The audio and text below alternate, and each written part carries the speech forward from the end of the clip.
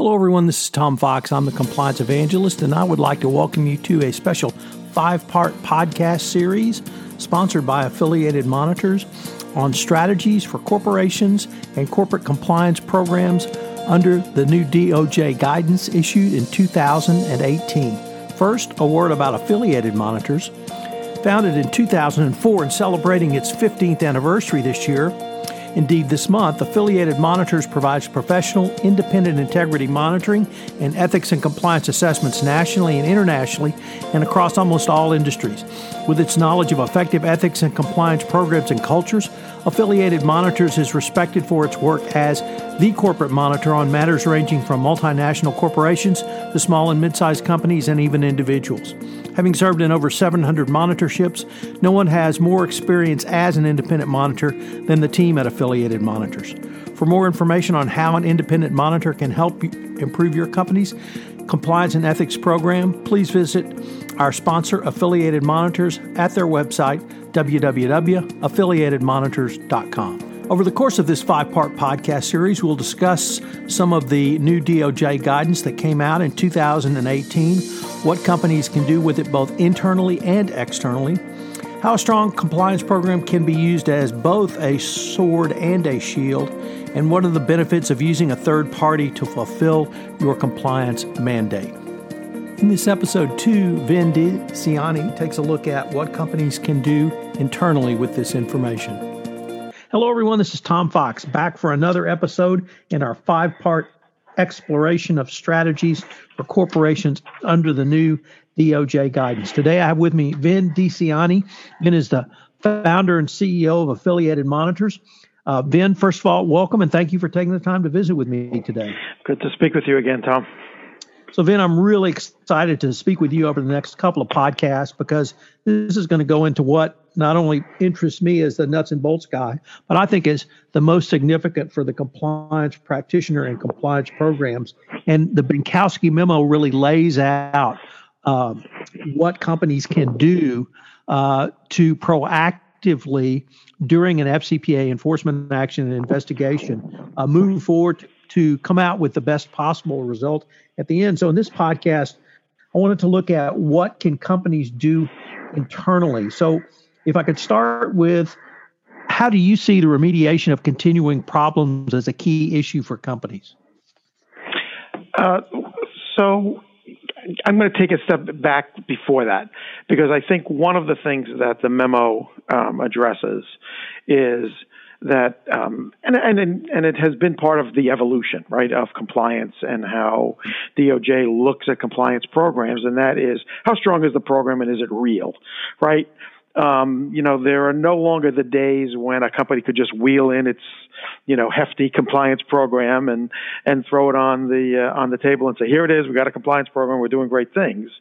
Now, there's much more attention and seriousness on how strong the program is and if it's real or not. And I think the memo really does address what a company needs to do to demonstrate to DOJ that it does have a strong program. So the things that happened when Wei Chen was there in terms of assisting the DOJ in understanding what a strong program is and that it was real, I think that's one of the strongest elements that I take away from the memo, what a company needs to do to demonstrate that it's got a good program. And then to start talking about, remediation and strengthening of the program, the memo addresses that, right? So let's start off with the premise that the company has a program. Perhaps the company needs to assess whether or not that program is strong and effective and has any weaknesses. Let's go beyond that.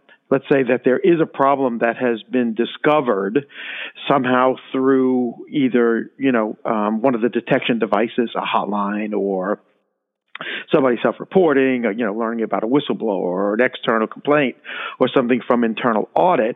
What does the company do about it?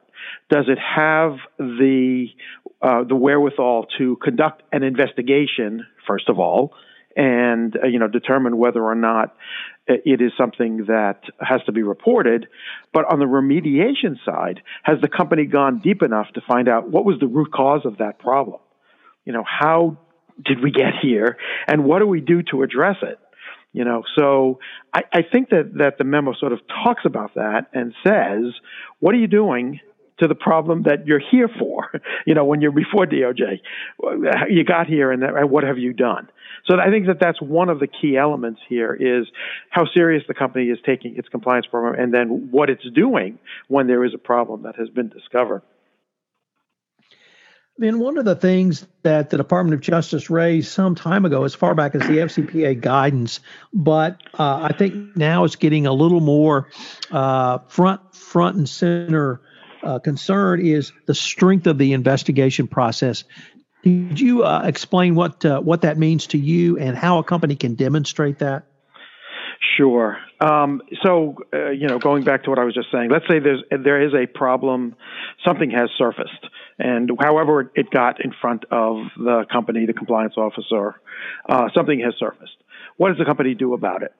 Does it, just cauterize it and say, one bad apple kind of thing, which we all have seen before, or does it do a deep dive into learning whether or not it's real and, the merits of it and gathering information around that? Sometimes some companies have very strong internal investigation investigators and just a process. So in other instances, and again, this, they will delegate the investigation piece to someone who has no skills as an investigator. Might be somebody in HR, might be somebody who's a transactional attorney, or all of a sudden is thrown into an investigation on something, and they just don't have the experience and the depth of knowledge and that kind of stuff. And so you end up with an investigation that is not that effective, which can lead to even further problems, right? So I think strengthening a company, and maybe the company recognizing that it doesn't have a strong investigative process, is sort of like recognizing that they may need to do that. But too many times a problem occurs, and if the company doesn't do a good job at the investigation, part of that, then you're just going to go down the wrong road. And we've seen it, with companies self-reporting when the investigation is thin, and it gets thrown back at them that they just missed too many things, and it doesn't help. Ben, how does a company show or demonstrate the robustness of its disciplinary process? Is it simply just firing a few bad actors, or is it something more? Yeah, this is something we have talked about, in previous podcasts, and that is enforcement of of discipline when there's a violation of an ethics matter or some type of internal control. And again, one of the weaknesses that we see in compliance programs is this whole issue of lack of enforceability and accountability. And companies do not sometimes want to discipline, the big breadwinner in the company, or the doctor who's a high level, earner, or brings in a lot of work to the hospital, or the salesman that is just kicking it through the roof, because they fear the loss of business.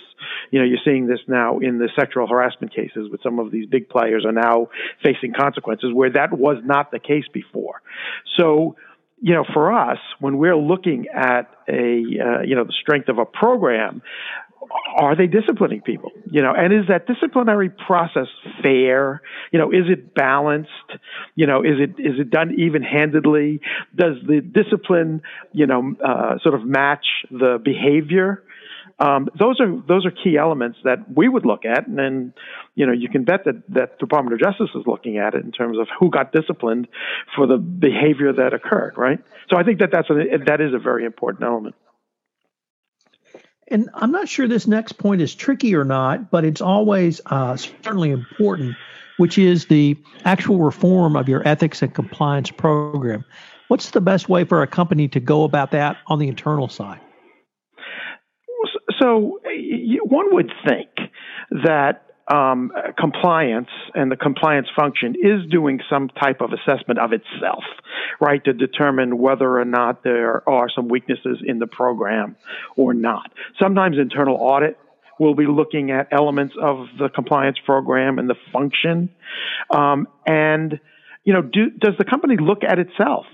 And they can do it internally, and later on, in another segment, we'll talk about externally.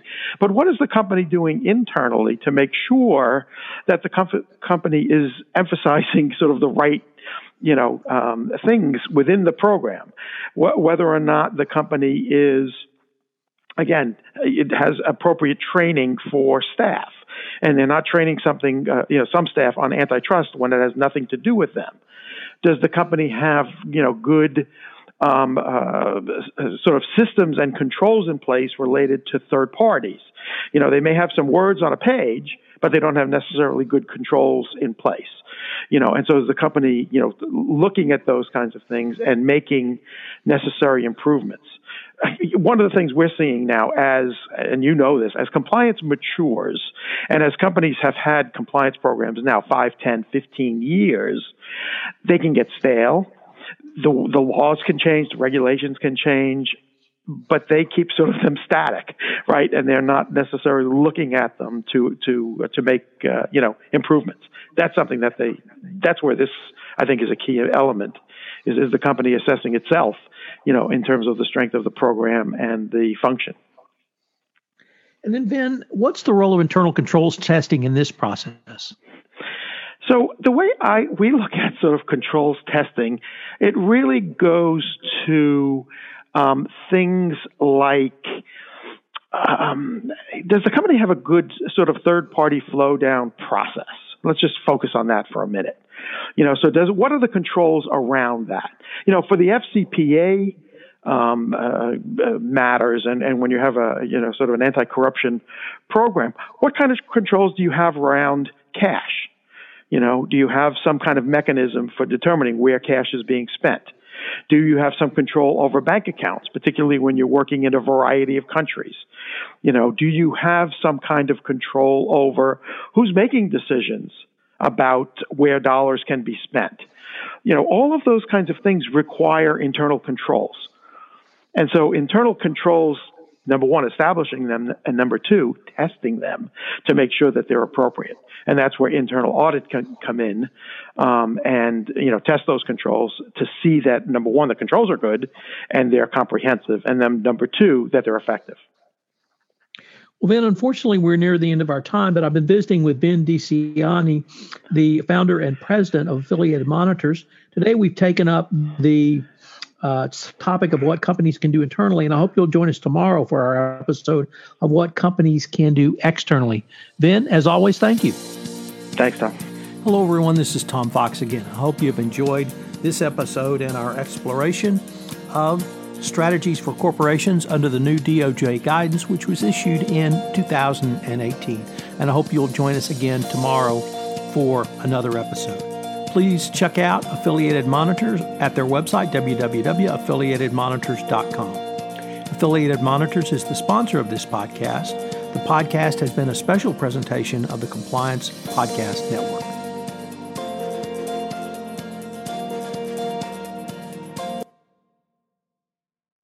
This podcast is a part of the C-Suite Radio Network. For more top business podcasts, visit c-suiteradio.com.